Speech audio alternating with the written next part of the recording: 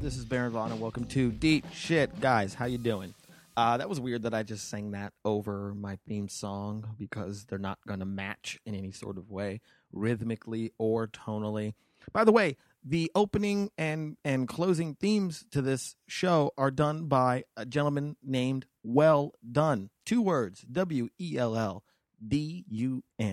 I met Well Done. He helps produce Mike Kaplan's podcast when Mike does them from Los Angeles. And when I was on it, I met Well Done, and he gave me a couple of his albums and said, hey, check these out. And I listened to them, and I was like, these are great. Hey, do you mind if I use some for my podcast? Because I like what you do. And it's like, you know, it's like electronica instrumentalism, and it's fun stuff. So if you guys like the song and you guys are into that kind of stuff, check out Well Done on the iTunes. Yeah, I just wanted to say that because I feel like I never give him any big ups with my voice, and I wanted to do that so that way you guys can go and listen and feel like you're alive. So, what else did I want to talk about? Today's guest is Cameron Esposito, and we're going to talk about loneliness, if you couldn't tell by the subject. And speaking of which, I apologize putting this up late.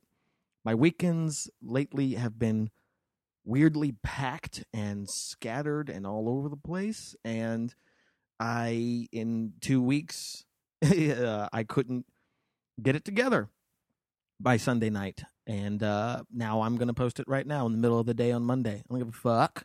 I don't give a fuck, y'all. That's what I'm gonna do. I met Cameron in Chicago.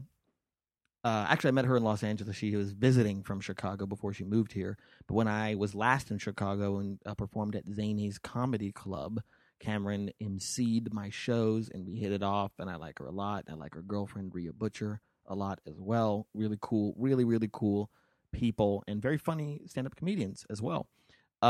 Cameron and I had a really interesting show. The feature act was a gentle woman named Emily Galati, who I've worked with before. So it was Cameron, Emily, and myself. And the Zany shows, it's a lot of shows. It's Tuesday through Saturday. One show Tuesday, Wednesday, and Thursday. 2 shows on Friday. 3 shows on Saturday. And by that third Saturday show, you want to shoot everybody. Everybody wants to Wang Chung tonight. And that last show, which is 11:15, that audience was just brutal, and they just would not come with anything. And I got one of the best heckles I've ever gotten. Some middle-aged gay gentleman in the audience said, "Do some Janet." You know, that Janet Jackson impersonation that everybody does. One of the go-to impersonations that people do. You know, you can't even walk down the streets these days without witnessing somebody do a Janet Jackson impersonation. Someone's doing their Janet Jackson again. Look, all I want to do is get my medication from this pharmacy, but the damn clerk is so busy performing a perfect rendition of Rhythm Nation, I'm not going to get my depression meds on time. I'm going to have a crazy panic attack because you won't stop performing Escapade, followed by the hit If I Was Your Girl, the things those Janet Jackson, and everyone's always doing Janet Jacksons. That's why it makes total sense for someone to yell that out at a comedian. Honestly, it helped. That show was doing horribly, and then when I did my Janet Jackson, it started going even worse. I don't even know what the hell I'm talking about anymore. Anyway, that's a Cameron story. I feel like there's a couple themes that are starting to come up. I'm on this kick I'm calling new traditionalism, and you're going to hear me talk a little bit more about it on upcoming podcasts with Guy Branum and Open Mike Eagle about taking back these traditional ideas that, you know, everyone's like, oh, we're trying to hold on to, like, oh, we're losing the country. We got traditional family values, which they're just saying, let's do the 50s again, which I'm like, black people weren't in the best situation back then. But I'm talking about things like building a community, building a family, building a social network, learning to fucking cook. Guys, do you cook for yourself? I'm trying to cook for myself more. And it's counterintuitive because I'm thinking first of all, I've trained myself not to eat until I'm hungry, which is the wrong timing. I shouldn't be having stomach aches and headaches before I think about eating. I should try to get ahead of the stomach aches and the headaches and be like, I'm going to have a headache in an hour. Perhaps I should start preparing a meal to not have that happen. So usually when I'm hungry, it's too late for me to cook because that's going to take a long time. I'm impatient. I want to stuff my face now. But I'm trying to do that again. I'm trying to take back cooking because you know what? Cooking for yourself is always healthier. Why? Because you're looking at what you're putting into a dish. You are looking at it. You bought it. You looked at the ingredients. You're going, okay, now I know what I'm eating. And just that little thing, knowing what you're eating, is going to improve your life a lot more. I feel like a self-help guru right now. I'm just saying this is something I'm trying to do for myself, is cook. For some reason, I really like lamb. I don't know. I didn't know I liked lamb chops and stuff. I got 3 lamb chops in the fridge. Might rip into those bad boys tonight. Anyway, what else did I want to say? All Things Comedy Network, check it out. You know, Cameron has a great podcast called Put Your Hands Together, which I love because it's an honest-to-God comedy show. That's what it is. Mistakes included, failed jokes included, silences included, you know, awkward laughs, comedians going, no, nobody else thinks that? Okay, I'll fucking not do that joke again. All of that included. And it's kind of beautiful, you know, and my set I didn't really like. And that's why I like it. It's perfectly imperfect. You guys don't get to hear shows like that, you know. You guys, most people get to hear a comedy album or see a comedy special, but that's after that person has polished all that material. There's a long time, a process, if you will, before those jokes get to that level. And look, if you only want to see material when it is at its best, don't go to a regular comedy show. Don't go to a regular showcase show because that's not what that's about. Everyone's not going to be polished. We're still figuring it out. It takes us a while. But some people like to see that process, right? Now, on Put Your Hands Together, I feel like I did like a couple of new things and I did something that works all the time, but didn't that day. So that's beautiful in a sort of a way. I embrace the failure. That's what I'm trying to do. I'm learning. I'm seeing that like when I bail on my act too much. I start looking down when I feel like the joke's not going well. I'm stopping doing that. I'm looking in the faces of the audience. That way, when I'm failing, I'm looking in someone's face, and we're failing together. Okay, yeah, these jokes aren't working, but neither is your laughing. Your laughing is broken as well. You fucking asshole. That's me looking at someone's face. That's what I'm thinking. Anyway, that's all beside the point. Here's Cameron. Last night, it's been another lonely Christmas. Darling, darling, you should have been there. With all the ones I dream about, you are the one that makes my love shot. See, you are the only one I care for. Oh, it's Reese's, like hearts or trees are better than a regular Reese's cup because there's a higher peanut butter to chocolate Ratio? Like it's more peanut, less chocolate. Really? So you prefer the peanut butter? Yeah, I like the holiday ones. They have more peanut butter. It's just a different ratio. It's nearly perfect. I feel like I know a lot about you and nothing about you at the same time. Yeah, that's true. Well, that's why I suggested what we were going to talk about today. Oh, for that really? reason, actually. Not just because of you, but just because of that topic and what you said about me in general. I think is. I mean, do you ever feel that way about yourself that a lot of people know a lot about you, but also not a lot about you? Well, you know, I mean, there's certain people that you. I believe in the whole thoughts are magnetic sort of thing. You know, you've heard that. Tell me more. Thoughts are magnetic. Your thoughts are literally energy in your brain. Yes. But they send out vibes. Sure. So it's like you're constantly sending out your thoughts, if you will. Like people are like, I'm just going to throw it to the universe, but we're constantly throwing shit to the universe, right? Even when we're unaware of it, right? And so if thoughts are magnetic, we draw people to us that reflect how we feel about ourselves for sure. or about the world in general Right. at the time. So sometimes I feel like it's like if thoughts are on the same wavelength, if you're on a wavelength, then it's like you become attracted to people who you believe are in the same wavelength. Or complementary wavelengths. So sometimes I feel like when I'm drawn to people in my life that we're somewhere in a similar wavelength somehow. Yeah. That it's almost kind of Zen-ish to say that the universe has presented that person to me for some reason. I absolutely believe that. But that doesn't mean I know anything about that person. I come with a lot of assumptions, thinking that like I'm drawn to this person for some reason, so it must mean that they're like this, and this, and this. I start to maybe project what I believe are my similarities to that person, and I start to see them as an extension of myself. Well, I think also, when you do our job, Mm-hmm. we spend a lot of time talking about our worldview, our opinions, and we also spend a lot of time listening to our coworkers' worldview and opinions. And I think that sometimes that can be we use that sometimes almost as a substitute for asking that person the actual question, which I don't think it's like I heard their joke about that. I don't think it's like sinister. I just think it's that we absorb it's a weird amount of knowledge to have about somebody. Because if you're like accountants together, then you just talk about accounting. But the very nature of our job is sharing stuff about our lives. Our personal truths, our observations, feelings, thoughts, ideas.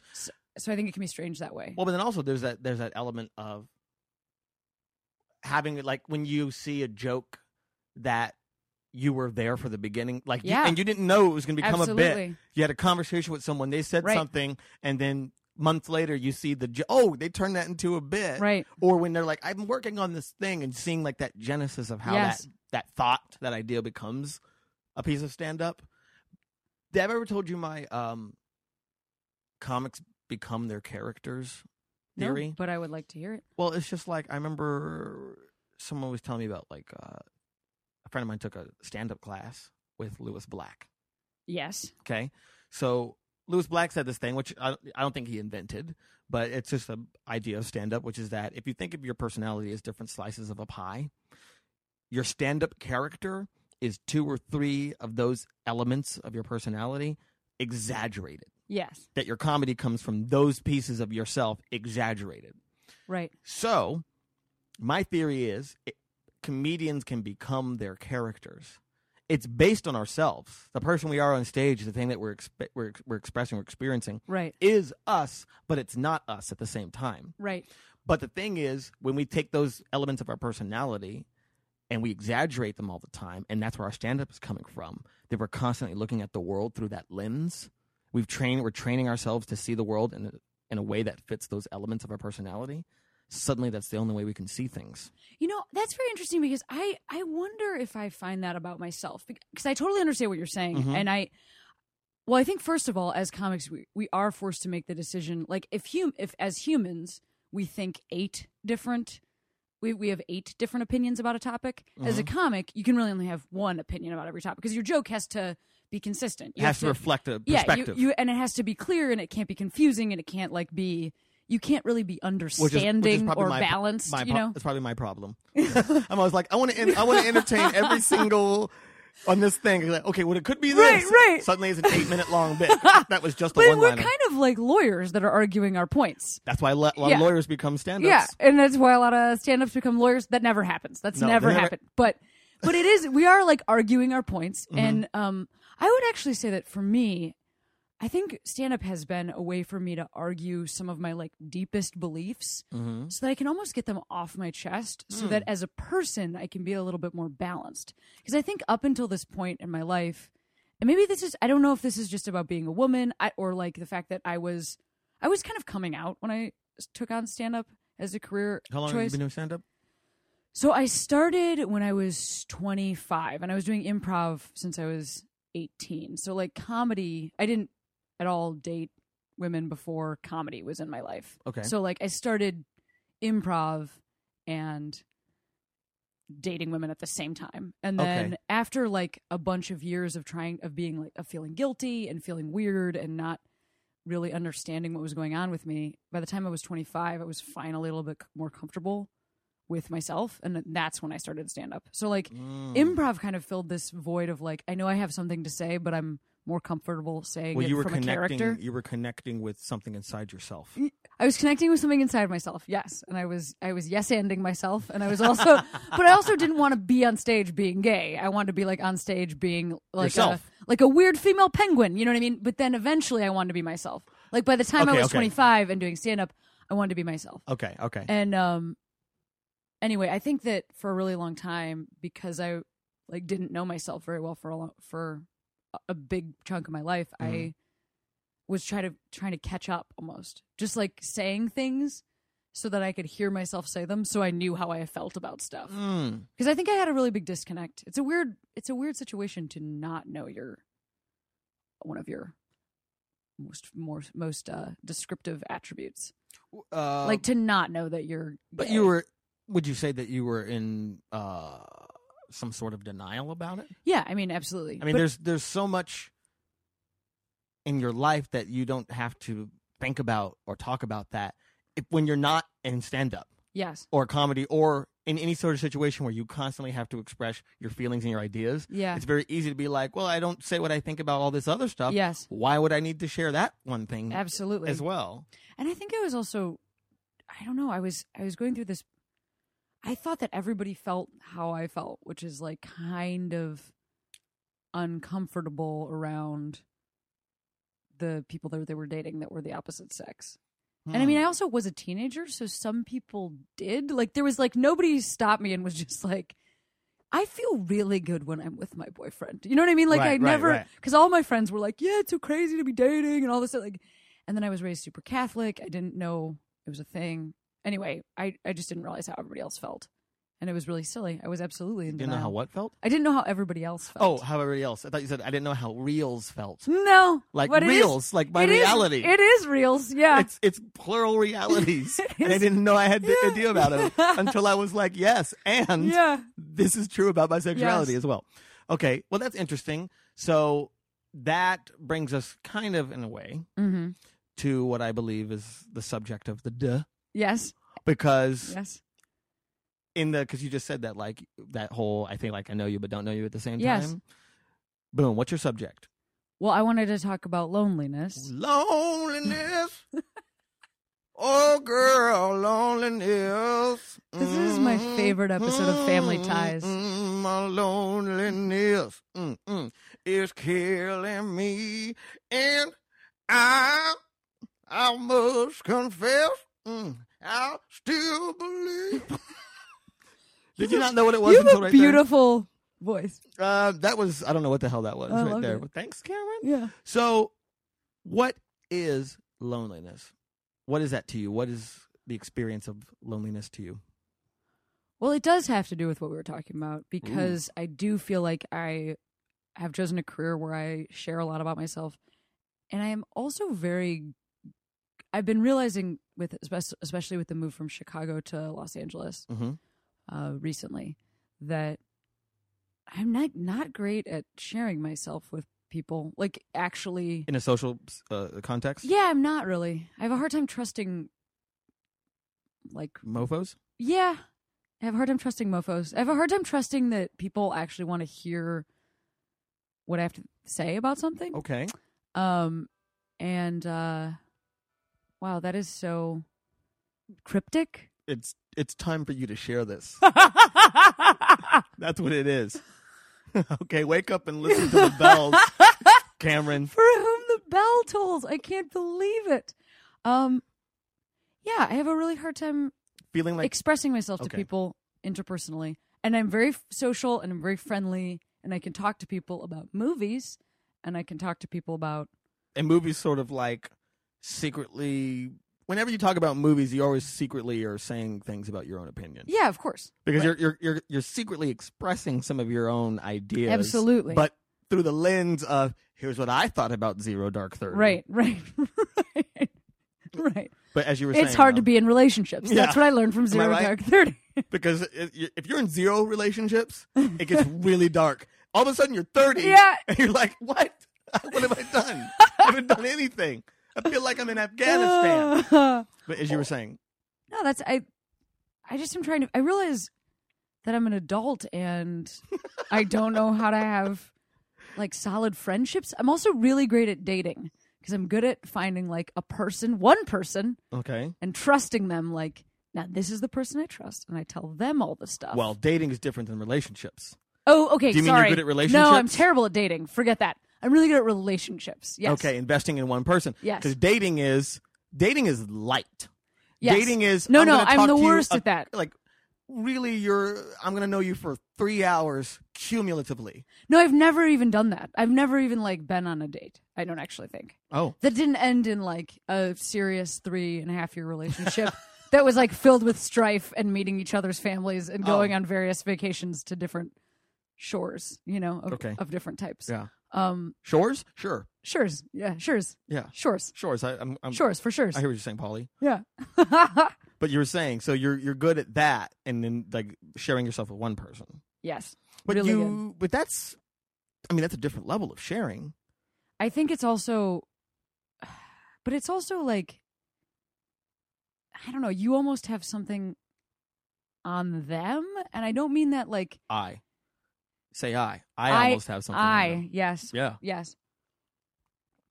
Well done. I feel like I almost have something on them, and so therefore it's like more balanced. I don't have to be the one that's putting yourself out there without feeling right. like you're going to get any. Like, I had a friend here that I called like last week, because I was really disappointed about something that was going on and just in the feeling friendship. sad. No, just like in my own life. Oh, okay. And I decided to take a risk and do something I never do.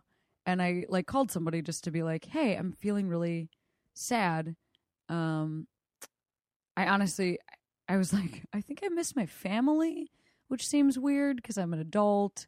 But I called this person and I said that, and I said, "Have you ever felt like this?"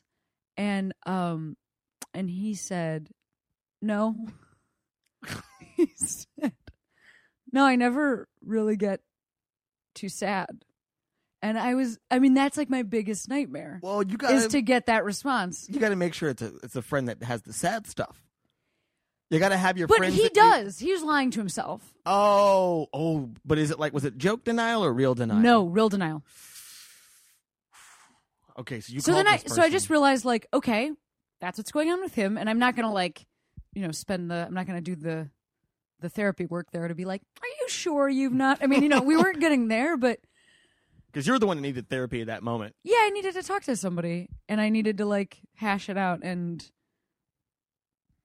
so you felt a little, I guess, rejected, deflected. I guess I felt like, I just grew up taking care of. I have like 2 siblings that are very, very sensitive women, and they're also very, very strong. But like I've always taken care of. They're like the sensitive one, and then I'm like the strong, silent type. So you're the one who everyone always comes to, but you never get to go right. to anybody else. Well, that's how I feel anyway. I mean, it's like my own dynamic that I'm constantly setting up. It's not like all of these people have foisted this on me. It's like how I was raised. And so then I was like, well, this is the relationships that we have with people. So then I just set that dynamic up for myself again. But it's just interesting to have it like actually fulfilled. I'm going to close this door. You should close the door. Because dogs are happening. Yeah, see, they're pissed off about it. But anyway, too. Continue what you were saying. I guess my question here is, how does that is, I see what you're saying, but how does that manifest itself into loneliness? Because your reaction to, okay, I don't have anyone, makes you do what? Go on long walks by myself and just feel like I don't know yet. It's like this one skill that I don't have yet. I have so many other skills at this point in my life. Honestly, like having friendships where I can trust somebody else to listen to me when I'm having a hard time. I'm just not good at it. And it's strange to be an adult and like not be able to do that. That feels like something you should have figured out. I should have figured out. A lot of people never figure that out. Yeah, I know that's true. And especially a lot of people in our job, I think. Well, and our job, then people who are much older than us. In our job, at least we get to do the thing that you've been talking about, which is express how we feel about things. Yes. Discover facets of ourselves that we never would have known. Yes, but I think this is also why I like this career, because it's easier for me to stand up in front of a room of people and talk about what's up with me or what I'm sad about than it is for me to talk to one person, because the intimacy stresses me out, like the intimacy of trusting somebody that much. But an audience, it's like they want to be there. They paid to be there. You can't see their faces. Want to you They're can't see their faces.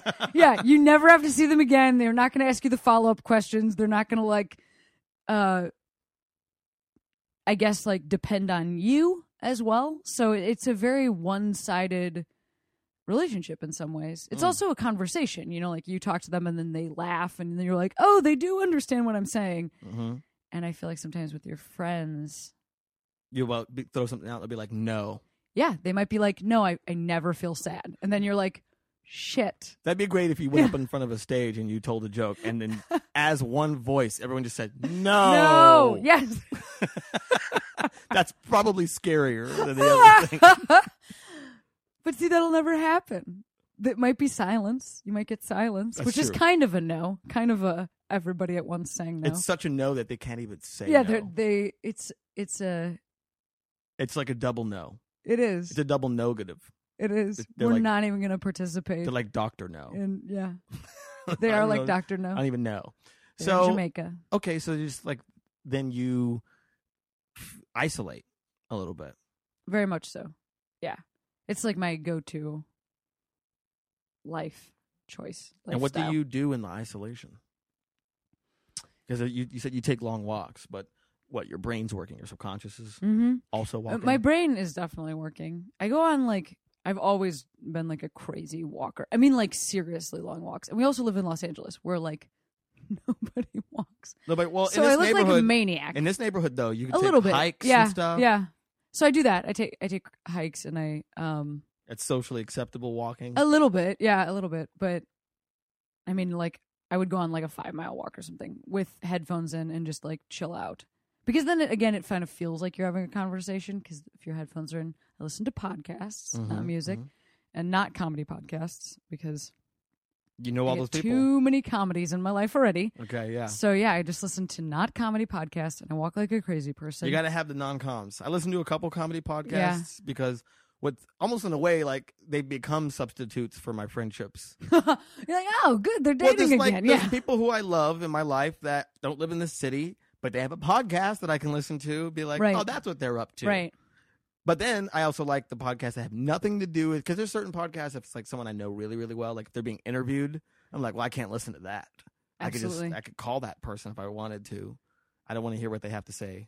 I think the big one that I definitely don't listen to anymore, I listened for a little while, is WTF, because like, I don't know, I feel like it's a substitute, like you're saying, it's a substitute for my conversation with any of those people, Yeah, or yeah. it's like so inside that Well, the rule I made for myself was that it couldn't be people I really knew really well. But then also I felt like I had to stop listening. I mean, I still listen, but I like slowed down. Like I got into that podcast. yes. But it was like I believed I was Mark Maron. That's Well, the other thing. It was also stressing me out, like because it talks about everybody's how they did everything, everybody's process. Right. Like, that's really what he talks about is like how did you get to here? right. Like he goes through the path that everybody took, and I think as comics, it's hard enough to not be constantly looking next to you and ahead of you and behind you and just like what's he doing, what's she doing, like just keeping that like neck and neck energy, and that stuff does not help you. I do not find that it is helpful.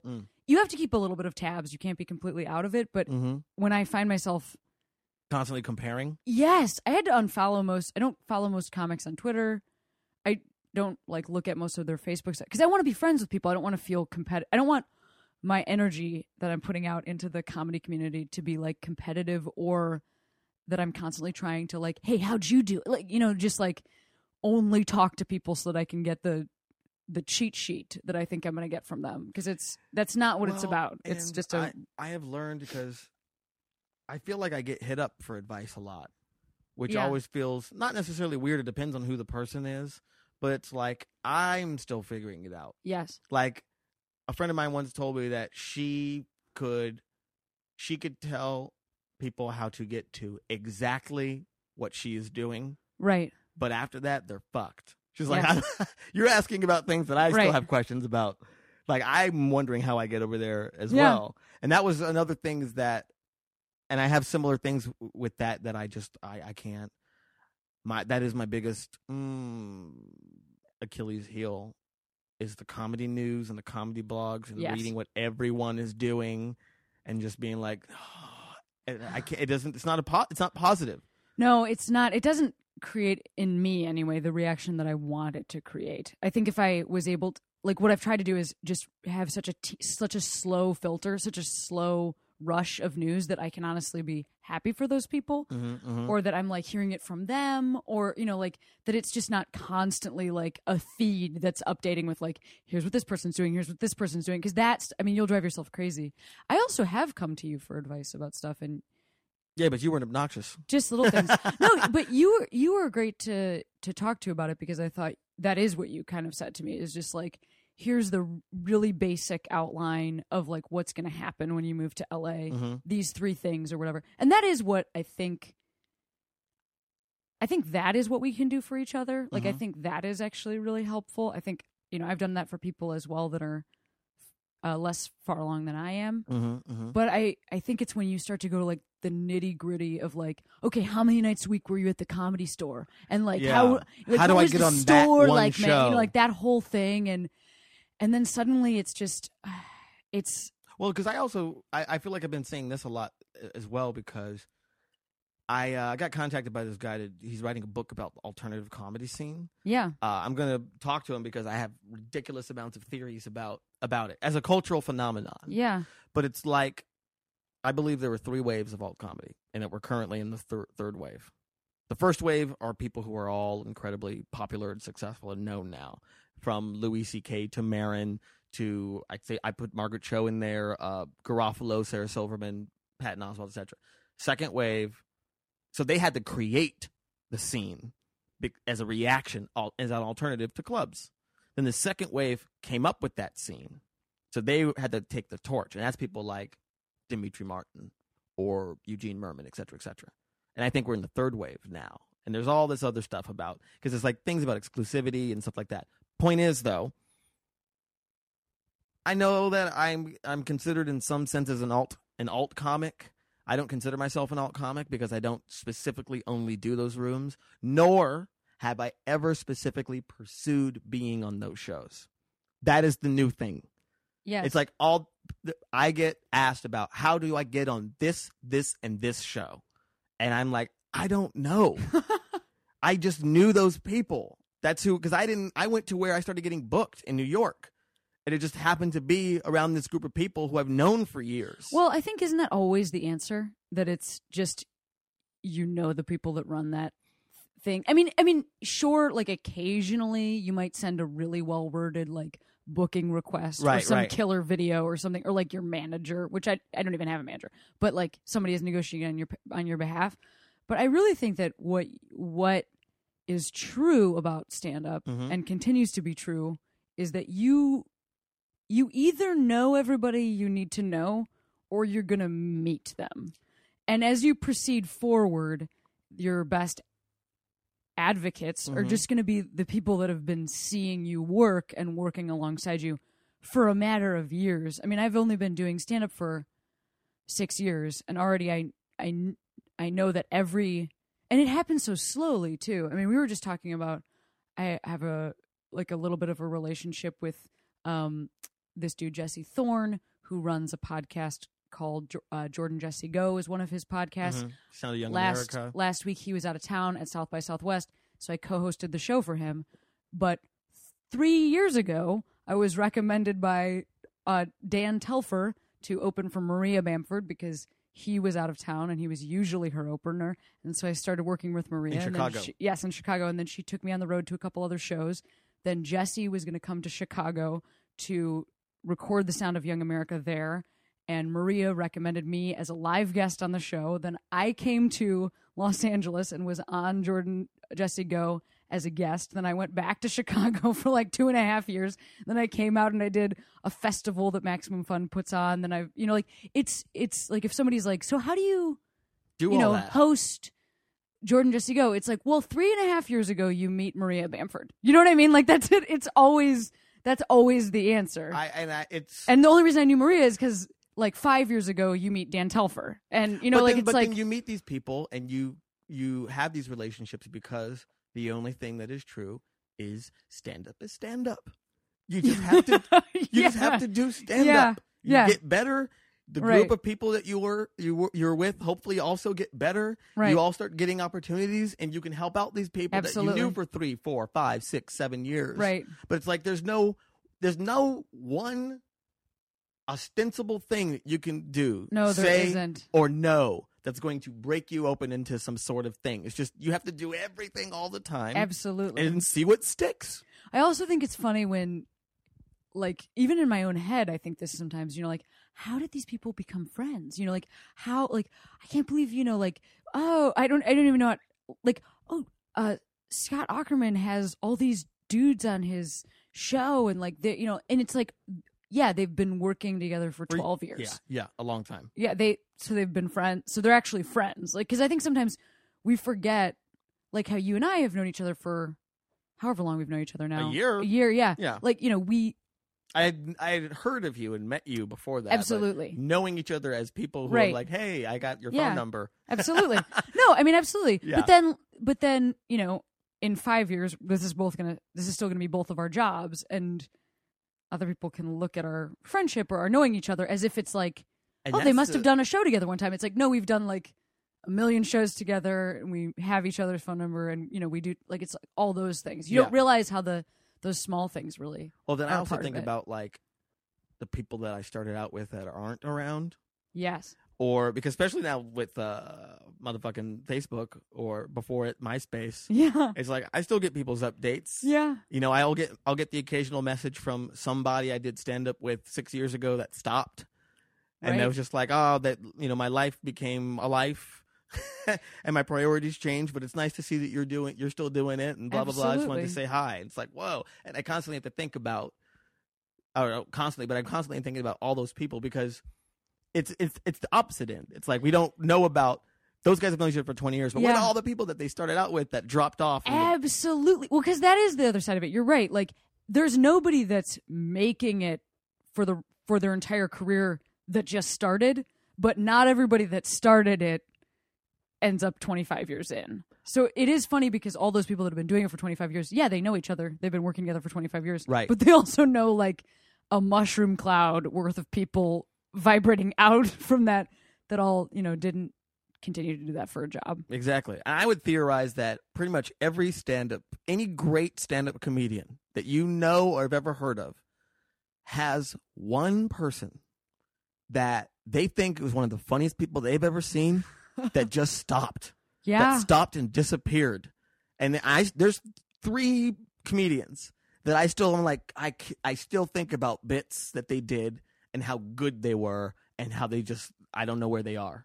They just stopped doing stand-up. Interesting. One of my favorites in Chicago, she like stopped for a little while, or was doing shows less, and then came back to it. So I'm hopeful that she continues, because I agree with you. That is really sad when you're like personal taste, especially because, I mean, yeah, we do this for a job, but so often it's not actually funny. I mean, if you see stuff over and over again, there's sometimes I'm like, oh, that's an amazing joke, or like, well argued, sir. But the number of times that I'm just like, wow, that's comedy. Really funny to me personally. It's not as many as surprising. It's not what I expect. As I wish it was. I wish it was more. But yeah. Well, let's get back on subject. Yeah. Which is Spanish for subject, Mhm. which is not true. It's probably I don't want to say what it is, because now I'm going to start sounding more and more racist. Subjecto. No, that's Italian. Yeah. But you're Italian, right? Yeah, I'm So speaking Italian. You're Esposito. I mean, I don't know what. And it is St. Patrick's Day, so I'm required as an Italian. That's true. We're to recording on say St. Patrick's Day. Something about This probably won't something be out Italian. for like 3 weeks. That's fine. Who cares? Just know that my dad somewhere is really happy Yeah. because I'm bringing up my Italian heritage. Okay, so it's 3 weeks. You're Yeah. listening to this 3 weeks after St. Patrick's Day, and no, Cameron brought up her Italian Yeah. heritage, Yes. heritagio, right? Yes. Heritagio. Yeah, exactly. So, well, I mean, this all kind of relates in a sort of a way because you're Sure. talking about blocking out certain voices Mm. just from your own personal, I guess, your own private Idaho, right? That you Yeah, don't but- want to be, you want to, because in a way, what you're saying here is you don't want to know what certain people are doing, so that way when you see them, you're positive about them. Yeah, that sounds so terrible, doesn't it? Does that sound terrible? Oh, yes, but I wasn't going to say it. No, it doesn't sound that terrible. I guess it's just like You don't want to. You're. I want them to actually be people to me, not just news, not just like a string of shows they've gotten. Manifestations of your own insecurities. Yes, exactly. Yes, because also I could be that to them, and I don't mean that like but I just mean hopefully I we're know you all are. doing little things. You probably are. I probably am too. Absolutely, I constantly yeah. be like, oh, this person. Like, Yeah. but you know what? Some people are looking at me and being like, how the hell did he do that? Right, exactly. Oh, he's been on TV like for real, not just. And also Conan and stuff like you have many things. I'm sure people were like, And I don't think it's crazy. about them. I know, no, I know, and I think that's true for them. They're just like, and so anyway, I think a lot of comics have that thing going on inside of them, and I try to portion that in the smallest possible portion I can put on my plate. Well, because what are you afraid of? I mean, when I say manifestations of your own insecurities, is it that if you know too much about that person, you won't be able to see them as who they are as much as the list of things that they're doing that you're not? I think it's actually just carrying around that much resentment with me. But you don't trust yourself not to fall into resentment. Well, I am trying other ways of working through it, just by actually being friends with comics. But and I will say it's actually a little bit easier out here in LA than it was in Chicago. A lot of my closest friends are comics, and they were for a long time in Chicago. But there's also a general mentality in Chicago that like you have to be out every single night, Right, and you have to right. also be out for 4 shows a night. And then after the last show, you have to go to the after bar that closes at 5. And like, you probably shouldn't have a day job, or if you do, you should lose it or like be late for it. And Sacrifice everything for comedy. yes, sleep on couches, sacrifice everything for comedy. And I have sacrificed a lot for comedy, but I'm not really willing to. It's not even like I'm not willing to. It's just not my favorite thing. Mm-hmm. Like I just don't like to do it. You mean sleeping on couches and being late for your job? Yeah, and also Being looked doing at as an irresponsible 7, asshole by everybody else that isn't a comic? Right, and also doing 7 shows a night. Like, and at the same time, when I started, it was me and Beth Stelling, me and one other lady started at the same time. Mm-hmm. Then 700 dudes. So it wasn't just that I didn't want to do that socially. It was like I didn't want to be at a bar with 85 single guys at 5 o'clock in the morning drinking PBRs. Like I just don't care. Like I'm not gonna hook up with any of them. I'm not like out cruising. I always had a girlfriend, right? Because I like trust the woman that I was with. So I would like have a girlfriend. I would want to kind of go home. And it wasn't like about them and not wanting to spend time with them. It was just that like the things they were doing didn't really appeal to me. LA is a little bit more of a balanced place, I think, just because you can't actually keep that schedule. You can't because nobody lives in the same neighborhood. Nobody lives in the same neighborhood, and you can't really drink that much. You can't drink because if you have you're to gonna- drive. 'cause you have to drive. And you also don't really care about staying at like the after bar because most people have to get up in the morning and like go to their writing job or whatever Right. it is. And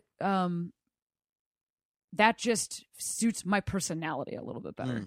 So I think it was like I was friends with all these people, but I just didn't have we didn't have a lot in common, I guess, Right. with most of the folks that I Because was you didn't with. want to be drinking PBR until the sun came up. Yeah, and just like that whole mentality of like not having other things, I guess. Not having other things besides comedy.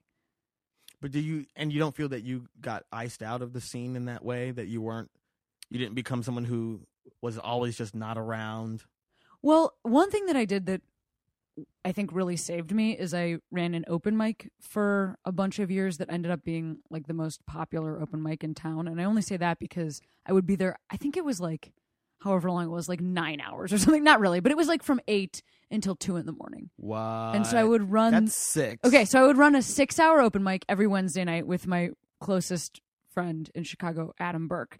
And so like he would kind of you know, we were a great team together, and I think people could see that I was working with another comic. And then also I would like put my time in. I mean, I wouldn't necessarily go to the second bar that people went to after that went up till 4:00 in the morning, but I think people could see like, all right, well, she hosted a she is 6-hour dedicated. show. Yeah, Yeah. she's not like just showing up and doing spots and then leaving, which I've never done that. I've never like, you know, just shown up and done the spot and then taken off after every show. But Well, I feel like, I mean, obviously, I feel like it's a typical gender thing here. That, like, I feel like male comics they're more likely to not take female comics seriously. Yes. In terms of their motivation of why they're out. Because they expect you to do all the exact same things that they're doing. Absolutely. But if there was a male comic who came out, was funny, but then didn't hang out the bar, people wouldn't be like, well, he's a fucking dick. I absolutely But agree if it was with a you. woman, be like, well, what a bitch. No, I think you're totally right. Well, I also think that there's something else to that, which is like the part where they all go play video games together. Mm-hmm. The chick is not necessarily going to be invited to that. Like, I'm not necessarily going to be invited to that, and not as like because they don't like me. I think it's just some of those dudes didn't know how to talk to me. Like, I'm a woman, you know, like, and there was like a difference there. So I think that it was hard to go and sit at an open mic that I wasn't running for 6 hours because I just had to like sit with these dudes, and they would be like super sweet to me and I would be super sweet to them. But like, whatever was that baseline of communication, like that like cave person communication level, we wouldn't get there. And I know I could see that they were having that with each other. You know, like I could see these dudes being like, you know, like, yeah, and like hitting on chicks together and all the, you know, like all this stuff that they were all doing. Male camaraderie. Yes. This like fucking Seth Rogen bullshit that, you know, like that's happening all around me. Judd Apatow is directing the open mic. The Seth Rogenisms. Yeah, everybody's having that experience, and I'm just standing there going like, I also, and there weren't very many. Now there's like a few gay women in Chicago, but at that time there were like no gay comics. So it was like Beth, who Not actually even male? There was one other male gay comic that I started with. I mean, I'm talking about like hundreds of comics. It's me and one gay dude. Right, and then also there was you and one other woman. Yes, so I was like I was a unicorn. Just like, who the fuck? Like, how do we talk to this girl? Which is the gayest metaphor. Yeah, and it's the gayest metaphor. And it's not that I didn't feel accepted. I guess I just didn't feel, because I really felt a lot of respect from those people, but you just didn't feel like the sociability of it. Yeah. Just the regular, like, we're going to hang out thing wasn't your vibe. And also talk about editing yourself. I mean, after 5 years of that, you also, as a woman, you don't want to walk into every room and just be like, I feel uncomfortable here as a woman. You guys are telling rape jokes. It makes me feel weird. You know, like, you can't say that every time because shut the fuck up. Like, just do your job. You know, like, just come and do jokes. So I also felt like I had to really, I don't know, kind of edit. And you do a little bit as a comic. You have to just do your set. You know, you can't get up and like give everybody else notes on like, wish you hadn't said that about gay people. Wish you hadn't talked about women like that. I mean, you just have to get up and do your set. So I feel like there was a little bit of editing that But then I once learned. you get to know some people, you can be like, hey, you know that gay rape joke you do? Yeah. Kind of insensitive and ignorant. I mean, I have done that. Once you've known someone for a while, you can Yeah. be like, hey, you know what? I'm going to change your mind about something. And they're like, Yeah. wow, really? Man. Or sometimes they're like, actually, I don't see that at all. And you're like, okay, carry on. Okay, delete. 'Cause, yeah. number. Yeah, I mean, I don't need to always be a crusader. But No, but you got to, you know, people propagate ignorance yes. and they don't know it. That's part of what it means to be ignorant. Well, it's very hard to, if they have that ignorant, like if they're coming from ignorance or from just any lack of connection to what they're talking about, it's really hard to ground somebody just as another person. I mean, like we all need to figure things out for ourselves. We're so all humans, so self-focused on their own viewpoint, especially comics, because that's our whole job is like, what do I think? And so right. it's really hard to talk somebody out of. Well, through just talking to you right now and everything that you're saying, you have convinced me to speak and see people less. That's right. To see people less and speak to them less. That's like, right. You know what? That's a good idea, Stay Cameron. on your own. I'm just going to stay right here.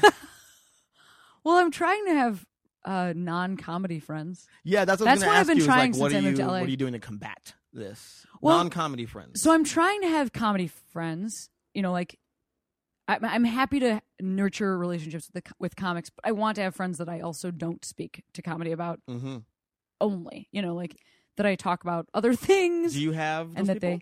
Yeah, since I moved to LA, I have made like a couple. Oh, you've made I have non-comedy friends. I have made non-comedy That sounds friends. impossible. It is. It is. It was so hard, but also like really good, and I'm really happy about it because I think I wanted it for a couple of years and I just wasn't able to. You do need that. I mean, I have non-comedy friends, but that has more to do with the fact that I grew up in Vegas. Yeah. And that LA is not that far. And a lot of people Sure. from Vegas moved. So I know some people from high school that moved here. Oh, that makes sense. I know some people from college that moved here that have nothing to do with comedy that I Right. can see, hang out, talk to. Even people from New York, a lot of them are actors, Right. but they're not comedians. Yeah. So it's still, we'll talk about acting or, you know, auditioning and stuff like that. But then when I want people who are like, okay, I want to hang out with someone that doesn't have nothing to do with this motherfucking industry. Yeah. I have a couple friends. One of them married a guy that has something to do with this industry. But that's fine. I don't have to talk to him. Sure. Yeah. Forget it. He's Well, successful. He doesn't have you know, have anything to what say. you're describing Yeah. is what I had in Chicago. Like I had that kind of a network. Right. Because you grew up in Chicago. I grew up there. My sisters are there, and they have friends that I'm really close to. Like we're all kind of we're like similar ages and all really close friends. But during the last like 4 years that I was there, I was just performing so much and traveling so much that I wasn't able to maintain friendships with people that didn't have like completely weird work hours, because everybody wants to hang out with you from like 5 to midnight, and that's when I work. So Right. I was never able to like really keep those friendships up. So since I moved here, because it's like a different environment, people don't necessarily want to do a show every night or 2 shows every night. Like you either do one, or honestly, people take nights off, which is crazy to see. Right. So I feel like I'm able to have like some dinners with people. Yeah, yeah. And some movies and stuff, like things that I like. Honestly, it feels like a crazy luxury. Like I can't believe I can have dinner. We're going to sushi. Like I feel like a queen. This has nothing to do. Yeah, and I feel like I pursue non-comedy activities with comedians. Yes. Like you're a person I like. Let's not talk about comedy. Yes. And go to dinner. Yeah. Just go bowling, sing some karaoke. So that's new too, and I think that is a little bit more. And I'm not saying that Chicago isn't a great place. It really is, and it's a great place to come up. But I just think that you hit a certain age. It's also generally a more youthful scene, because once everybody hits a certain age, they kind of move to New York or LA. Right. You plateau in Chicago. Yeah, and it's kind of like when you're 30 and 40, you're moving. So it's all these kind of people in their young 20s, and it just, when you're in your 30s, it becomes harder to relate to people that are 22. And you have to move. Yeah. Because that's also part of like, if you didn't, people would be like, oh, I guess they weren't taking this seriously the entire time. Of course you have to. Now when they show up to PBR time, right, I don't think that they really mean this. Right. And also, I mean, I think that as you get a little bit older, it no longer feels as crazy to drink. Like that's no longer this like absolutely trophy of like, I'm a wild person. Absolutely. I'm drinking like a maniac. And so that kind of happened, and then I moved to LA, which is like not really a huge drinking city on top of that. Right. And so it's interesting to have social time with comics, just like going to movies or, like you're saying, bowling, stuff that I just cannot believe comics are even willing to do, because I only think of comics as drinking. Wanting to do and talk about and think about comedy. Yeah. I'm coming around to this new realization that quote unquote cheesy shit is very important. And I name some of the cheesy things. Book clubs. Yes. Taking a writing class, but like or a millinery. Yeah. Class, learning how to make hats. I'm interested in woodworking. Yes. Possibly doing shit like participating at a public garden. Yes. Shit like that, where it's like you have to be a fucking person. You know what I mean? Activism as well. Anything they would generally do in Portland. Yes. Anything that fuels. Yeah. It makes your beards grow faster. Yeah. All your clothes turn into beards. Yes. You do cheesy. So it's like I was going to ask you what you thought about this, because this is something I've been thinking about a lot lately, and I forgot until right now that I had a joke idea. The joke was, the most profound things I've ever heard came out of the mouths of people that I first thought were the most obnoxious people I ever met. Tell me more. Okay, well, here's the idea that there was this, that website Cracked. Yeah. So they specialize in like lists. They've kind of like, it's almost like it's the new VH1 talking head show. It's just like people make lists of 7 reasons this thing's happening. Cracked and BuzzFeed, man. Exactly. Pictures of puppies. There was one that I loved and I still think about, which was 7 reasons the 21st century is making you miserable. That one and 10 things you do wrong that you have no idea you're doing wrong. Or like 2 of my favorites. The 10 things you're doing wrong you didn't know you're doing wrong. One is shitting. We're doing that wrong. What? Biologically, we're not supposed to sit on a chair while we do that. Where are we supposed to We're supposed to squat. Oh, yeah. You're supposed to squat. I do put both my feet on the toilet seat. Oh. Yeah. Okay. Well, I didn't know that. Yeah. There's a way around it. Problem solved. 7 reasons the 21st century is making you miserable. And this is one I keep thinking about because I really was like, yeah. A couple of them. The biggest one to me, they all kind of spin out of this, is we have forgotten how to basically talk to anyone that doesn't love everything that we love. Oh, sure. That the advent of the internet makes us seek out those who specifically like the things that we like. Then we never have to deal with anyone that has opinions that aren't That's really funny ours. Because I was talking to one of these non-comedy friends. Non-coms, I call them. And normies. Normies. Or muggles. We were talking about something so funny. We were talking about, I think, honestly, Sex in the City or something like that. Okay. Which I actually defend as a show that was very formative to my relationships with my female friends in college. Okay. Thought it was great at the time. And this person who, like I have a sideways haircut and, The side mullet. yeah, I have a side mullet and like wear a lot of jean jackets. So I think she assumed that I would hate this show because it would be evil. But I was like, no, I will defend that show. And then she asked if we could still be friends. And I said, that is a weird thing to say. Yeah. Because if you hate that show, all I want to do is debate whether or not that show is good for like an hour. I love debating. I love talking to people that have a different opinion than I do. I love it. I got into a debate about debating the other day. Because the person I was talking to had an extremely different opinion about the movie Moneyball.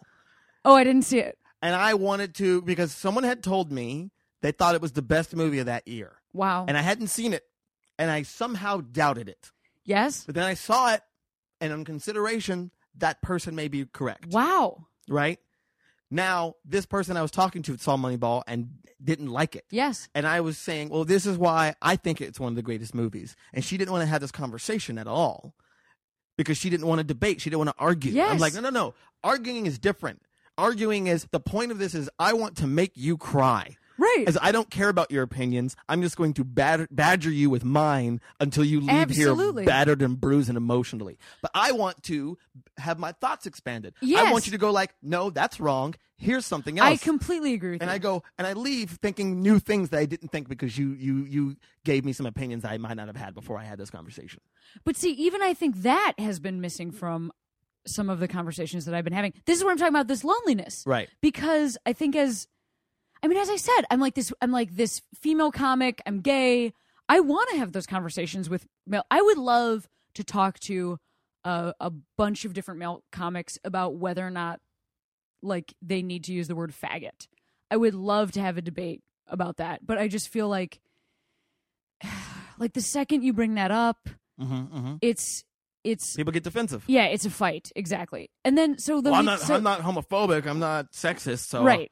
It's like, no, let's talk about this. Yes, exactly. So you can't talk about that work stuff. But then I also feel like, I didn't see Moneyball, but I have wanted to talk to several people about the fact that I think Argo is like the worst movie I've ever seen. Oh, I haven't seen it. Oh, it's so bad. And I had a bunch of friends that really liked it. And I really wanted to like explore. I love that Tell me what you liked about it. Because I want to know. I don't want to make you feel bad. Mm-hmm. I just want to know what it is that connected with you, because maybe I'm an asshole. Do you know who Jeanette Winterson is? Yeah, totally.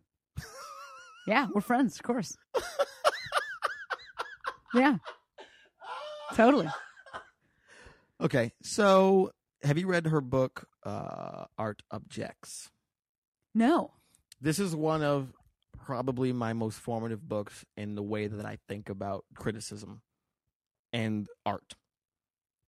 It's a book of essays. It's not like a novel. Sure. It's just that it seems like the point was she, as a artist, realized, as a writer, I don't know shit about visual art, right? So she was like, I want to know more about paintings and shit. So she called a friend of hers who was like an art critic, and she's like, how do I learn about paintings? And he said, go look at them, right? So that was the journey she set on, is to teach herself about art through the experience of looking at art. And it unveiled to her, or revealed to her, all of the preconceptions, the expectations, the projections that we have on art, and what our culture believes to be art, as opposed to entertainment. Sure. And that we confuse the two. And one of my favorite things that she said in there is, I don't like it. She's like, if you say, I don't like this movie, I don't like this this piece of music, I don't like that book, you haven't told me anything about film, music, or literature. Sure. You told me about you. Yes. Now, I want to hear what, she's like, but I don't like it, or I do like it. She said, the problem with those statements is that they should be the beginning of the conversation. Yes. And not the ending. And the problem is that those are being held up. I don't like it as being held up as proof against certain forms. You are making me smile so much. I know. So just this morning, Rhea, who is my girlfriend, for any Rhea Butcher, very funny comedian. and I were talking about Argo because I was like reading some film. But really, the question is, how can you go? How can you go? But you were talking to her. We were talking about Argo, and I said, very similar to what you were talking about. I didn't love. I don't know if you saw the movie Cloud Atlas. No, but I didn't. Actually. I wanted to see it though. I didn't love that movie. Right. But it is an amazing film. Okay. And in terms of how it's made, and it's like fascinating to see. It was spectacle. Very high concept. Right, they right. really tried to do some different things with storytelling. They tried to include some like beautiful visual imagery. I mean, it's just a miss. Like that's all it is. But it was a swing, and they just didn't connect. Okay, yeah. And then that movie Argo is, it looks to me like somebody just didn't even come to play. Like my reaction to that movie was that I was just like, what the hell was that? Like the first 10 minutes of that movie are amazing. The last hour and 50 minutes it's embarrassing. It's like American propaganda. It's like really crazy that we gave that the Oscar. But my point is, is it? No, it's not. But it is also, because Hollywood's supposed to be so crazy liberal. I'm saying, but is it though? No, it's not. Okay, go ahead. Anyway, my point was just that I had this conversation. I mean, even the people that you think, this is why I got so sad about Argo, is because I was talking to two female comics about it. So again, it's like, these are the people I should have some commonality with. They're ladies. Right. They do comedy. Okay. They're into arguing for a living. They like to debate their point. And they said, oh, we saw Argo and we thought it was amazing. I said, really? That's crazy, because I saw Argo. I thought it was shite. Right. And then they went like, but, isn't it like a fun movie? That was all they had? And isn't Ben Affleck kind of cute? And I was like, what did you just say to me? Wow. How is that we're, I don't know. It was just like a really sad moment where I realized, fuck. But that's one of the things, is that what they said in this article is, when someone presents a different opinion of yours, you think that's the end of the conversation. Yeah. It's just like, oh, we don't agree. I guess we can never, ever talk about that subject. Yeah. Never again. Right. I'm going to put that in a never talk about box, because they said that basically it used to be that your friends were your fucking neighbors. You know what I mean? You didn't know anyone that wasn't in your neighborhood. Yeah. You had the people that lived next door, the people that crossed the way, the people behind you, and that's who your friend was. That was your community. And you all had your different opinions that you talked about because you watched the news. But, of course, that was also a time where everyone got the same news. Well, okay, let me ask you a follow-up to this. Yeah. So you are also like in a very, you are a very specific person as well, because you grew up in Vegas, which like, who the fuck grows up in Vegas? Right. And also you're a black dude and you play some alternative rooms and that's not necessarily the norm. I mean, it's majority white. Yeah. And like, I know some things about your relationship history that you've like done, had. Are you currently in a polyamorous relationship? Can't necessarily say. Got it. But that's because right now what's going on with me is a bunch of transitions. Okay. Like there's a lot of in between. I don't know what's happening, figuring it out. At some point, things will fall into place. But right now, it's everything's Cloud Atlas. You know what I mean? All right. Well, let me finish my question, which is, do you ever feel like you just wish that you had somebody that knew where you were coming from, like really hardcore? And I'm not saying everybody needs to, because I agree with you that it's so enriching to know people that aren't the same as you or that don't have your same perspective. But there is a certain part of me that just wishes I had like that one person or those 8 people that I really knew what I meant. But I don't even know if that really exists. I don't either. Is that even like a desire that you have? Whether or not it exists. I don't know if it's a desire because I've always just considered that will or won't happen. Do you know what I mean? But it's never been something that I have ever thought about as a goal to be achieved as much as a place you might get to. Do you know what I mean? That's very interesting. I wonder why it's something that I mean, and I'm not actually talking about like a romantic. No, but you're just talking about being understood. I'm talking about like being understood, I totally agree with you on that because I feel misunderstood. I feel misunderstood in many, many ways, and it's because of that I sometimes choose isolation myself. Yeah, that I'm just like, you know what? I don't want to have to convince people of myself. Sometimes it's hard to explain all the time. I mean, that's how I feel. That's what I'm saying. It's like, I don't know. I just feel like it's tough to argue. It's tough to argue, especially because all the time. It's tough because people are coming if they can't get out of their own comfort zone or their own way of always thinking about things. Yeah, we tend to think that the way we were raised and the values we have are universal. Yes, and so it's like I can't argue against your infallible certainty. Right. If you're not willing to be like, well, maybe things are, because look, I used to think that. I questioned those things, and that's why I am who I am. But it means that it means that I could start to go like, that means that no one else or the very few people have the ability to question themselves and everything around them as much as I do. Wait, let me ask you this in this moment. I can't remember if this is true. Do you have siblings? I have 2 little sisters. I thought you had 2 sisters. They're 18 and 17. Oh, but so they're like a lot younger. Lot younger. And then also you guys aren't the same sex, which... Yeah, they're sisters and they have a different father as well. Half sisters. Yeah, because the only reason that maybe the reason that like this whole quest is fueled is because I grew up in this like super tight family. Like such a close family that... Classically Italian. Yeah, classically Italian.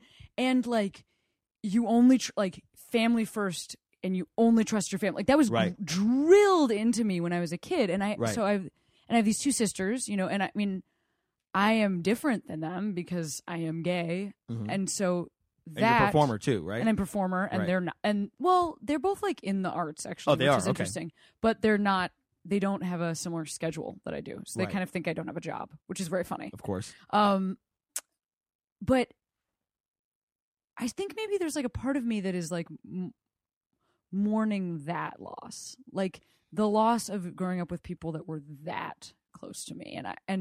See, I also don't think I had that. Also, like my older sister is married now, and I'm very happy for her. I really like her husband. Right.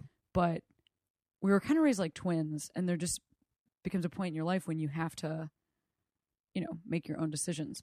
Both of us, like I moved here, and I am in a relationship. She's there, and she's in a relationship. But there's like almost this way of understanding each other because we are all girls and we all went to the same schools except for college, and we grew up in the same family with the same values like you're talking about. Right. In that it's like the 2 people in the whole world where our viewpoints are actually universal, right, as opposed to everybody else. So I don't know if that is part of the reason also that I've isolated myself. That's because it's like I have that option. We want community. You know what I mean? So it's like we are a social species. Yeah. And it's like how we're socialized is very different. Yeah. That's the problem. we all want to belong, but what belong looks like changes. And look, like I was saying this to a friend of mine that, we all want to be loved and we all want to love, right? But that doesn't mean it looks the same for everybody. Oh, certainly. That what that looks like has changed every 100 years since the dawn of man. And do you think that you're an introvert? Yes. Because I also think that about myself. And I thought you might be as well because of conversations we've had about. But I didn't know that. Like it's only in the last 2 years that I have understood that I'm introverted and that I get depressed. Yeah. Depression, the idea of depression is relatively, and I keep talking about it a lot because it's like, oh my God, that's what this is.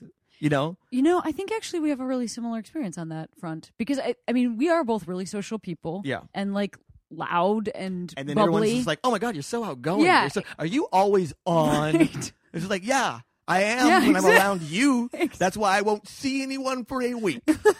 Good day, sir. The only people I'll be seeing will be two-dimensional. Do you know why that is for you? Why you like? I mean, and I guess why I'm introverted? I don't know if that's how I don't know if that's like something you develop or if like a way that you're. I mean, I hear that you just performers, are. artists tend to be introverted because we're in our heads. That's where our art's coming from. So we're constantly thinking about ourselves, filtering our emotions through our brains. Yes. Reliving certain experiences to figure out ways not to have that happen again. Absolutely. Or looking at them as if they are the proof that they will happen again. So it's like I will, and I'm getting better at this. It's like I hate going to parties. Once I get there, I'm fine, and I leave early. Yeah. But when I get there, what stresses you out? I start thinking about this. I psych myself out about a party before I even get to it. I start thinking about how loud it's going to be, how many people I'm not going to know, having to make small talk with strangers, getting things spilled on me, getting bumped into, that it's going to be in a place that I don't like to get to, walking upstairs, how long it's going to take to drive. I start thinking about like all the things around the actual party, the event of human interaction, and all of that stuff that it takes me to get there and get out of there. Things that might happen are heavier on the scale of should I stay or should I go? They're heavier on that scale than fun. Yes, right. Well, because it doesn't sound like that is your type of fun. It's not my type of fun. So it's not actually fun. So you're not even like weighing fun. Well, because, you know what? And I hear that. See, and people have pointed this out for me. Yeah. Because I didn't know I was introverted because I'm loud, I'm boisterous. Right. I break into song for no reason, which people still don't get. Right. But it's like, so people just think I must be extroverted. But what defines an extrovert is, I'm trying to think of the way to describe this. It's like they get energy. Energy it's the from given a group. to get and it's given to get, and everyone's energy gets higher. Yes. I just feel like I'm giving, Yes. giving, and I'm drained. Yes. By the end of it. Yes. And then I have to recharge my batteries alone. That is exactly how I feel. And I think that there's two things that have been hard for me to realize. Number one, because it's like air quotes fun to go to those parties for some people that are extroverted, those people are not realizing that like actually it's like a task. I mean, and not like in a cruel you're performing way. As you're going to work. Yeah, you're like, well, you are draining yourself. Your batteries are running out, and you're like trying and you're going through it, but it's a task. And I think for some people that are just built a different way, it doesn't feel like that. I think for those people, it's really hard for them to be alone. I'm great at being alone. Right. I can be alone like crazy, and I don't want to always be alone. It's not like I never want to see people, but it's just a different like stressor. Like being alone does not make me stressed. Being with people can make me stressed. Oh, that's exactly right. There's an opposite to that. So I think some of those people just are like, what the fuck? Just relax. You know, like you're like, no, I'm like actually just in a fight or flight mode and I'm going to totally be okay. Right. We're just watching the Super Bowl. But, but at the same time, you know, like my instincts are kicking in. And I just think that can be very hard to say to people, convey to people without that being kind of offensive. Well, but you know that's the other thing, and like friends of mine are the ones who said, "I think you're introverted." There were articles coming out about like what introverts are like, and people were emailing me like, "I think this is you," and I read them like, "Oh my Jesus Lord, that is what I am," But there's a lot of talk in all these articles also about how introverts understand extroverts. Yes. But extroverts do not understand introverts. They do not get Yes. the low drive to participate in activities. They do not get the need for isolation. They do not get that they don't like people up in their space changing their shit around. Well, that is so crazy to me. I never have heard that before. But What? it makes sense to me that the one that like introverts can understand because I feel very understanding of people that like don't want to be alone. Right. But it has been, and I think this is another reason why I might do some editing when I speak to people is because like there's no socially acceptable way to just be a healthy person and just be like, you know what? I'm just spending the afternoon by myself. Like that is something I think you have to. You gotta say me time. That's a buzzword that people get. Well, yeah, me time. But I think it's like it's something that I've had to kind of grow into feeling okay saying that. Right. Versus like somebody saying, I just don't want to be alone right now. Like that is kind of the plot of every movie. I don't know. Movie. Like every movie is I kind of shouldn't be alone right yeah, now. Right. There's nobody that's like, you know what? I'm gonna chill it out. Like that's not a plot Because to also anything. the note you'd get back if you wrote that in the script is like, this character's too passive. Yeah, exactly. They don't do any. What are they doing? Right, totally. Too passive, or like your friends are worried about you. What Right. do you do? You know, do you You need to get okay? out of there? And Yeah. you're like, no, I totally don't need to get out of there. I just need to. I need to get into here. Yeah, I need to just chill out here. I'm totally fine. And I think I've had a lot of friends that it has been hard to explain that to them, and then not have it be, you know, something that they took into themselves as like, well, shit, she doesn't even trust me. So then I started removing it from the conversation. I see. Yeah. Well, have you had this? Because I had this before I knew that I might be introverted, my quotation finger marks, I beat myself up about it. Yes. I wanted to be alone. I wanted to stay inside. And I'm like, no, people are supposed to go out. Yes. People are supposed to participate. That's what I should be. And I beat myself up about why I am not doing these things, which Right. of course just made me more want to not do those Yes. things. Then I would just get sad and upset with myself. Well, I think that's one reason why I like work out or walk a lot. Yeah. Because it's like an active thing Yes. that I am doing while I'm completely by myself. Because I also am not really good at relaxing. It makes me feel lazy to just like hang around. That's also I have like a crazy driven family. And so it's like if you're sitting on a couch, it's like what the fuck, you know, like you just have to be like Doing on the stuff. move. So I think it's been it's the exact intersection of like, hey man, I'm out in the world, I'm doing stuff, but then also like my earbuds are in, so like I'm not inviting conversation, Right. And I'm sort of having a conversation in my own head, you know, with people. myself and also with the people that I'm listening to. Right. You know, so it's like this, Whatever news podcast. yeah, whatever news podcast, Bill Moyers. exactly. But I think you're right. It's just about letting yourself off the hook about that a little Well, bit. and you know what? And that's the thing. Are you is good at like, that? Are you good at letting I've yourself got off the hook? since I've understood these things about myself, I have let myself off the hook. And then I do rarely have. I want to do something. I made the challenge to myself this year. It was one of my resolutions that I have not followed, which was every Friday from 8 to midnight, I will be gone. Oh, nice. I will not be inside my home. Doesn't matter when. I'm Yeah. leaving this house at 8, and I will not return until after midnight. And did you say it has been good or No, it it has has been, not. No. I have. Well- I did it a couple times, but then because sometimes you end up going out on a Thursday, Yeah. and then you're like, well, now I'm not going to go out on Friday. Well, you know what else is funny is I think for a long time I was substituting is not a word, but I was substituting work. Substituting and hesitation put Yeah. together. I think I was substituting work for like, hey, this is social. Do you know, because we have a job that's moderately social. Right. If I would go out and work Friday, Saturday, Sunday nights, you know, every night of the week, then it felt like I was doing something social. And it can be social. But I've been trying to, since I moved here, have other types of social events, as we were talking about earlier, because it's a Exactly. trick. Like, it's not really social.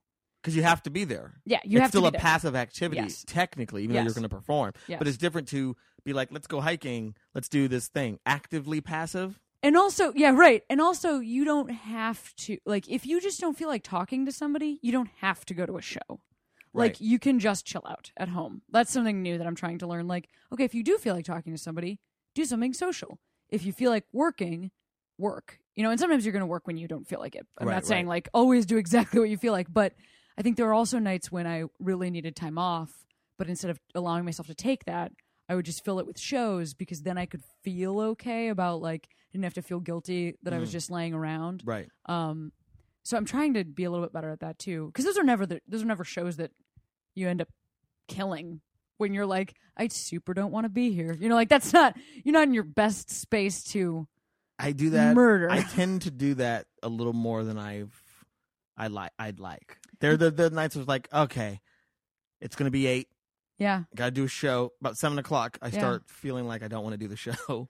I'm trying to focus my energy better because Yeah. those shows are not helpful. And I'm not saying that sometimes, as I said, you should work sometimes when you don't want to. Right. It's you don't want to get into this like lazy practice of like, I only work when I want to, but putting that much negativity into your act and like having stand up be this thing where it's like, I do it no matter what, even if it kills me. Like, I don't actually think that makes me any better. No, it doesn't. Well, I don't think it makes it fun for people to watch me. I hung out with Ryan Singer yesterday, and I told him I had this revelation, which I believe, because I had fallen into a pattern of beating myself up about sets that I didn't think went really well, wanting to do well, then doing my quote-unquote A material, tanking because I'm doing it by rote.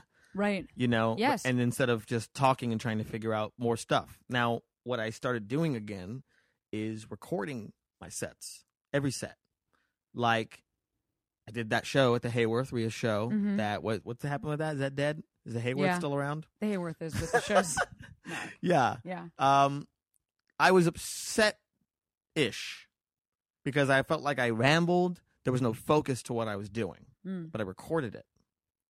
And when I listened to it, there's like 4 good ideas in that set that presented themselves to me that I can take.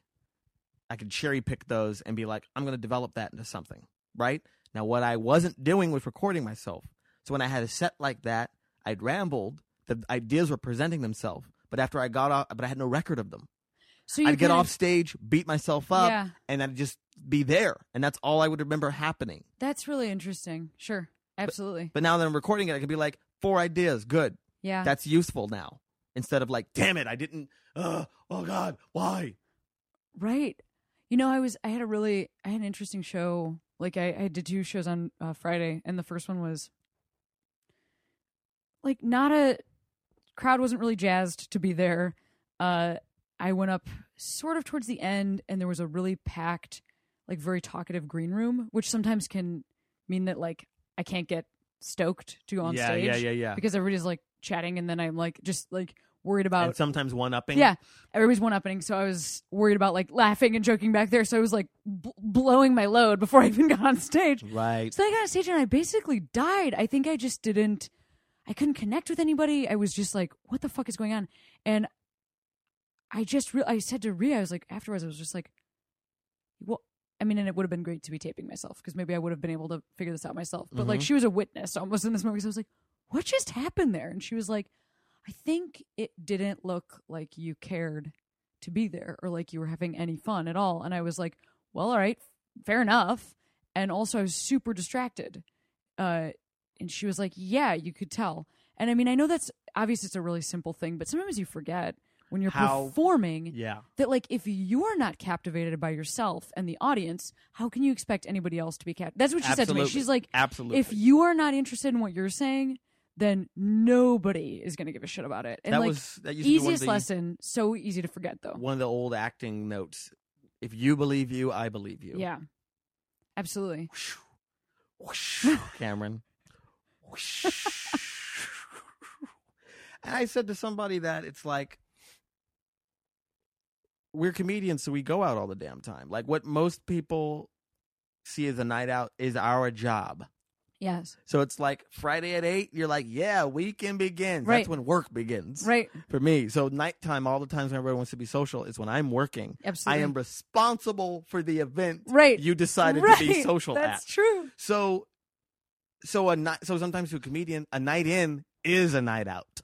We're just like, I don't have to go anywhere on Saturday night. That is such a good point. That's such a good point. I mean, I guess that's the other thing is like, I knew that it was Friday and that I wanted a time. I had like a crazy stressful week last week, and like they weren't necessarily bringing any energy, and I just didn't have anything to give. So the second show that I went to it was just like super laid back, and like the crowd was hilariously drunk. It's like in a basement in a hotel. It ended up being an awesome time because I think I finally like loosened up and just realized that it was fine. And I think I saw some people that were actually already having fun, and so I was able to match their energy. But like, that's a great point. Sometimes a night out or a night in is a night out, and we have to give that to ourselves.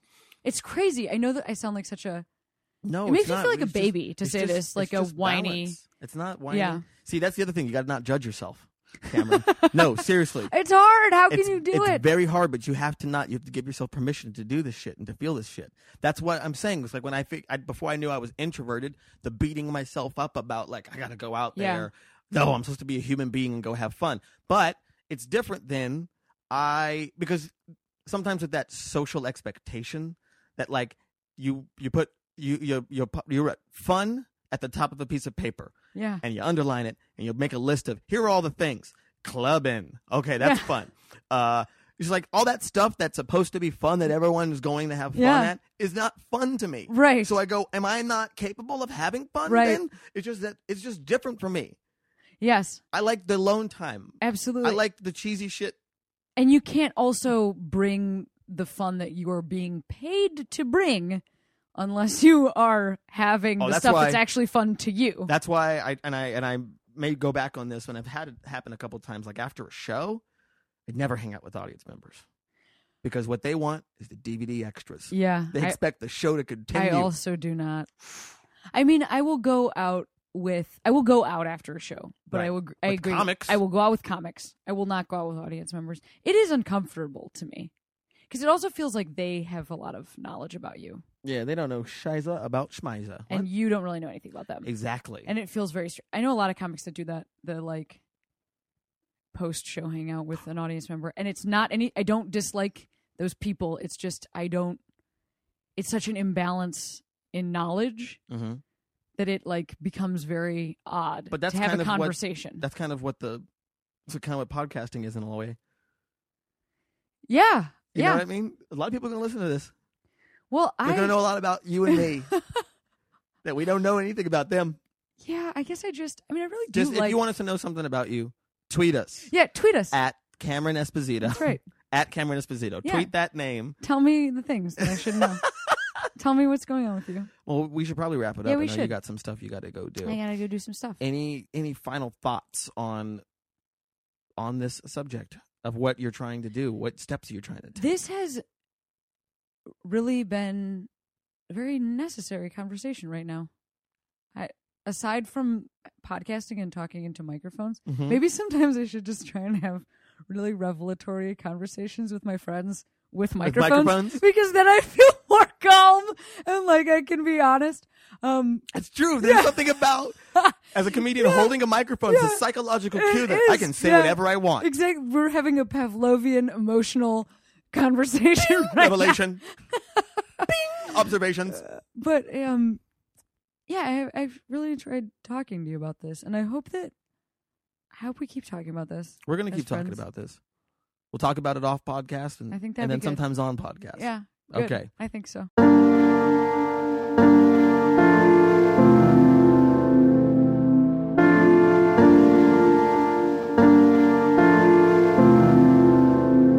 A lovely conversation with Ms. Cameron Esposito. Again, make sure to check out her podcast, Put Your Hands Together. Leave ratings and comments of joy, positivity, life, love on iTunes and SoundCloud and whatever the fuck else I am on. For you guys who like this, like it. Continue to like it. Tell your friends. Tell your friends that like deep philosophical bullshit based on psychological unrest and dis-ease. And I mean dis-ease, not disease. Wah, wah, wah, wah, wah. I remember one time I was at a restaurant with a white friend, and I had a white waitress that was probably in her 60s that decided to volunteer some information I thought was fascinating and uncomfortable. We were ordering meat. I don't know if it was steaks or if it was a burger. And when she asked us how we wanted it cooked, I said I wanted mine medium well. And then my friend said they wanted theirs medium rare. And she decided to throw out the information that black people always like their meat cooked. Rarely has she's never seen a black person ask for anything rare. Rarely do we ask for anything rare. We've never seen us want anything less than medium. And that medium is like really, really rare anyway. So we always get medium well or well done. Well done, like the name of the guy who makes the music. And then white people always get things medium rare. Usually medium rare more than anything. And I said, now that's because white people love the taste of blood. And that made it uncomfortable. That's the big tip. Gotta break those stereotypes. You know what I'm talking about? Heyo! Deep shit.